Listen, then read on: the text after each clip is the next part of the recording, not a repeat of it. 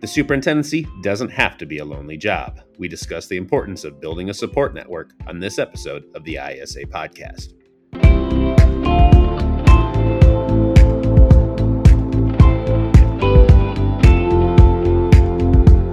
Welcome to the ISA podcast. My name is Jason Neville. My guests this episode are Jason Gray, Superintendent of Riley CCSD number 18, and Dr. Alex Kashner, Superintendent of Eastland CUSD number 308. Jason and Dr. Kashner recently presented on the importance of building a support network in the superintendency at IESA's annual conference. We thought we would revisit that topic in this episode. So thank you both for being here. Let's start with just each of you could say a little bit about yourself and your school district. Sure. My name is Jason Gray. I'm the superintendent of the Riley School District 18. We're in Marengo, Illinois. We are a K-8 district, small district. We are known for having a lot of family support, a lot of community support, very tight-knit community. It's a great school that I'm really happy to be a part of. This is my fifth year being a superintendent, and before that, I was a middle school principal for 8 years, as well as a district-level employee for 2 years. Hi, I'm Alex Kashner. I'm the superintendent of Eastland 308. I'm a married father of 3 girls, 11, 8, and 5, that keep me active. I've been at Eastland now. I'm in my 5th year here. We're a K-12 district in Northwest Illinois, just under 750 students.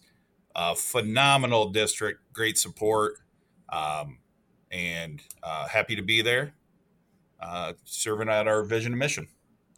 So before we get kind of into more of the content and the focus, you two recently presented at the ISA annual conference about building a support network in the superintendency. I am just kind of curious about how long have you two known each other?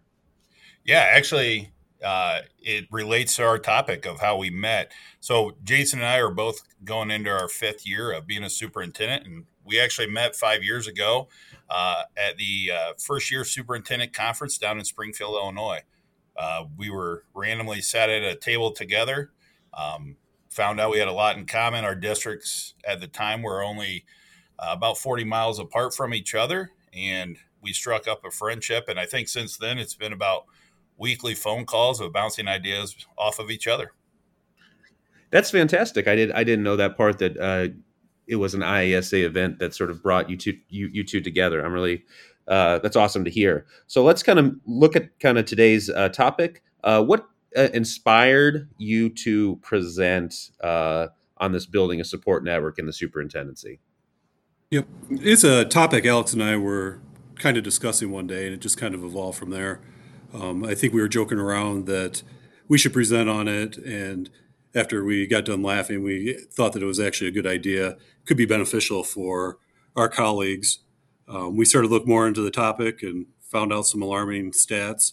95% of superintendents believe our job has become harder over the years. 15% of superintendents plan to leave the profession, and there's 1 in 4 superintendent turnover. And this is just something we believe in. Alex and I rely on each other to bounce ideas off of, answer questions. What we do is a very, very complex job, and we don't have all the answers. So having a support network makes our job easier, makes us better leaders, and gives us different points of view. So after we thought about it, we submitted our proposal to present, and it just kind of went from there. Yeah, let's go back to that new superintendent's conference 5 years ago when you guys were first starting. Looking back, did you feel, were you somebody that felt like you had the answers? Because ultimately your school board showed their trust in you and picked you to do the job. Or did you kind of immediately recognize, hey, this job is incredibly complex, and the only way that you're going to succeed is you connect with your peers and start building that network out? Yeah, that's a great question. It's kind of fascinating because the board shows that trust in you when you're hired, and quite frankly, you're on cloud 9 and you're ready to roll. And then you get in the job, and especially the jobs that Jason and I were hired to do at smaller districts, you learn that you do a little bit of everything. You're the finance officer, you're the curriculum director, HR person on top of everything else. And so it became incredibly obvious that the job is so complex that we better have support. And in our district, we might just have one person in the central office. So that first superintendent networking event was incredibly beneficial for both of us, where we were able to build connections and relationships, and through mentoring programs with the ISA, as well as just other superintendents. We've learned that everybody's been through similar situations, and so being able to have somebody to talk to and help out with those things has really been a lifesaver for us. We've talked about building a professional network. What are some tips that you have for superintendents to help them build that PLN? Yeah, the first tip, pretty basic. Attend IASA meetings. That's a great place to meet other people. That's where we've kind of built our network up. That's where we met each other and kind of formed our professional relationship. So that's very, very important to attend the meetings, be active in the meetings, get to know people there, attend the conferences. The Springfield conference was great. Every year it's great, but this year was great. Even after being there for a few years, I met new people this year, made new contacts with people that I've never met from around the state. Mentoring meetings. Both our mentor, Alex, and my mentor is Ralph Grimm. Just he has a wealth of knowledge. He's been through everything that we're going through probably many times. He's got years of experience, and he is great to bounce things off of. He's been a huge help to me over the past 5 years. The great thing about the IASA mentors, I've had conversations with Ralph at 11 o'clock at night. They're always a phone call away and always willing to help us navigate this job. Regional meetings, being active and participating in the regional meetings, meeting all the superintendents in your area is a huge benefit to you. Social media, I know social media causes us a lot of grief in our jobs, but it also can be beneficial. There's a lot of good networking activities on X, Twitter, whatever we're calling it these days. The superintendent chats are great, and it's a good way to connect with superintendents really across Illinois and across the country. Phone calls, weekly check-ins with other soups. I know I talk to Alex on the phone a lot. We bounce things off each other.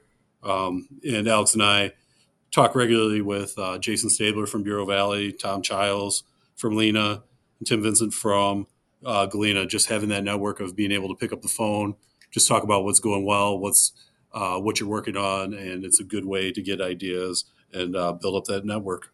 I was looking at your guys' presentation that you shared at the conference, and I saw a bullet point about the importance of diversifying your network. Can you talk a little bit about why it's a good idea for superintendents to diversify? Yeah, it's a good way to get different perspectives. Alex and I are in small districts. I've worked in a big district. Alex has worked in bigger districts. But it's important to get a different perspective and different lenses. Having the experience of working in a large district and a small district gives you kind of a different outlook on the way to solve problems, the way to deal with things, and just getting other voices, I think, is important instead of uh, just being isolated in your own silo. One of the things about being a superintendent that I've found, it's a very lonely job. When I was an assistant principal, I was in a big school district and I had three other assistant principals in my building that I could bounce things off of. We had probably over 100, literally hundreds of assistant principals in the district that you could pick up the phone and talk to that were doing the exact same job. Um, when I was in a big district and I was a principal, there were 40 other principals that I could talk to. But being a superintendent, you could get very isolated and can be very lonely. And it's really important to be able to call other people and people from different districts and get different ideas and different perspectives on things. We've talked a lot today about the importance of building a network, but I wonder if it even extends beyond that. Do either of you have experience of reaching out to superintendents that you do not know very well and just giving them a call? Yeah, actually, I know both Jason and I have experiences on both ends of that telephone call. We've picked up, and it's funny you read news reports or you just hear chatter um, of superintendents going through difficult situations. I know there was a superintendent in the state that the board was considering having turnover in that position, and so just picked up the phone call and called that soup say. hey, I don't know what's going on, but if you need somebody to talk to, let's talk. And ended up having about a 2 hour conversation of bouncing ideas of how we could regain the trust and the communication cycle back with that board. And then I've also been the benefactor of those phone calls. Um, great superintendents across the state that just check in on me about once a month and say, hey, you're newer to the profession. How's it going? And then they always famous, yeah, it's going fine. Oh really? Why don't you figure out what fine is and we'll talk about it? So uh, it's incredibly important. There, it is a strong alliance of superintendents, quite frankly, that everybody picks up when we need help, and that's been terrific. ISA annual conference. We're just a few weeks removed from that. Can you talk about the benefits of attending the ISA conference and meeting different people? Yeah, going to the ISA conference is something that I really look forward to every year. I know it just comes at that time of the year once you get school going, things start to slow down a little bit, and you're tired and you almost need a mini vacation. That's kind of how I view IASA. It's that point of the year where it really invigorates me, gets me excited, hearing all the speakers, hearing new ideas, and just seeing people from around the state. I think, especially with some of the things we've gone through the past few years with COVID and masking, it was very beneficial to me to know that I wasn't the only one going through these things. Everybody's going through the same challenges and difficulties, and just meeting people doing the same thing that we are doing is really beneficial and kind of gets me charged up and ready to go back to my school district and do the best for my community and my students. You guys mentioned some stats at the beginning of the presentation. What was sort of the stat that kind of jumped out at you the most about the superintendency? Yeah, for me, Jason, the stat that popped out is that 1 in 4 districts have superintendent turnover.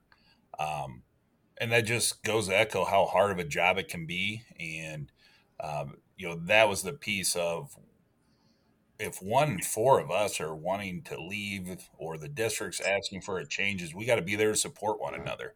And that's what kind of led to this presentation and topic for us. Yep. Yeah, I think the 15% plan to leave the profession is really telling. Like Alex said, that just shows the need that we really need to support each other because 15% was an alarming number to me that want to actually leave the profession.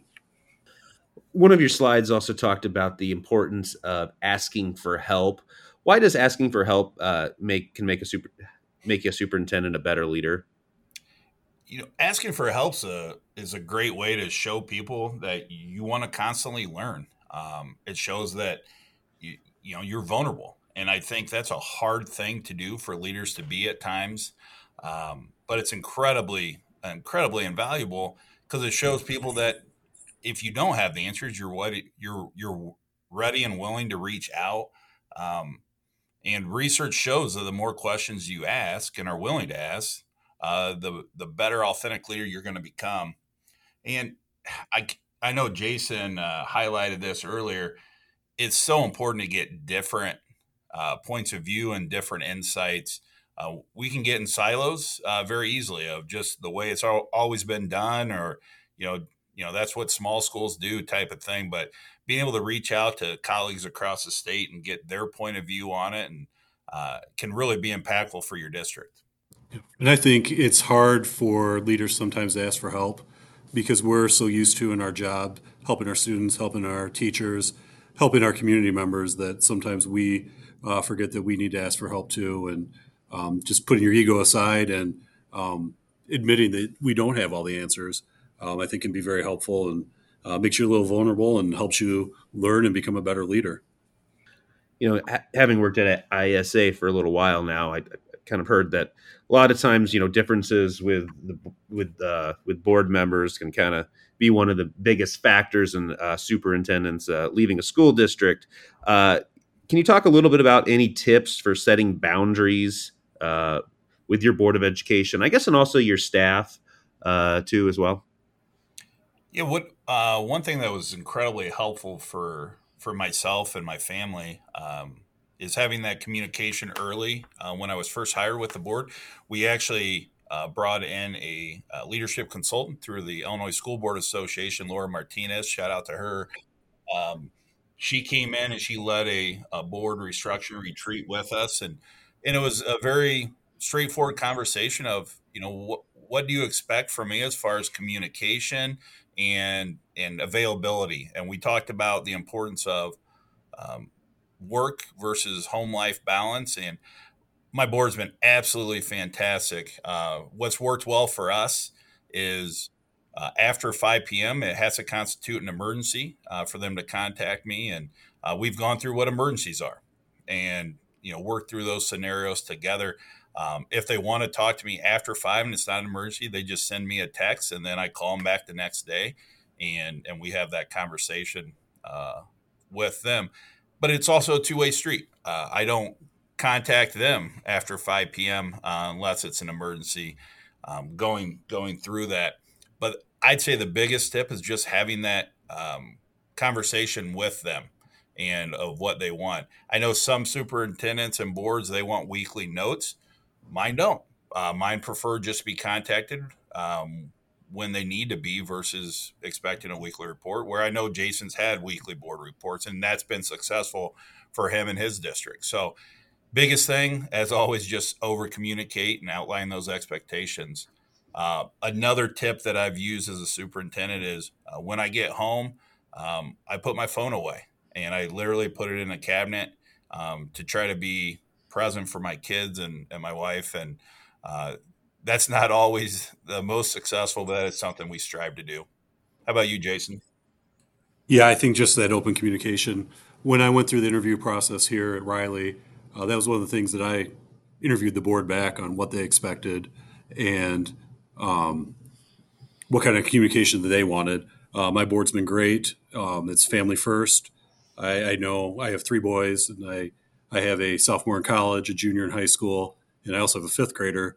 In going through with the oldest already being in college, I realized that it does go by quick, and I want to be there for my family. I want to be there for my school, but I also need to be there for my family because kids grow up fast, and I want to be part of their lives also, as well as being the best leader for my school district. So I just being open and honest, and it's something that my school board at Riley's been fantastic about, letting me be a father and a husband, and going to my kids' events because they know that I'm working hard for the students of Riley also.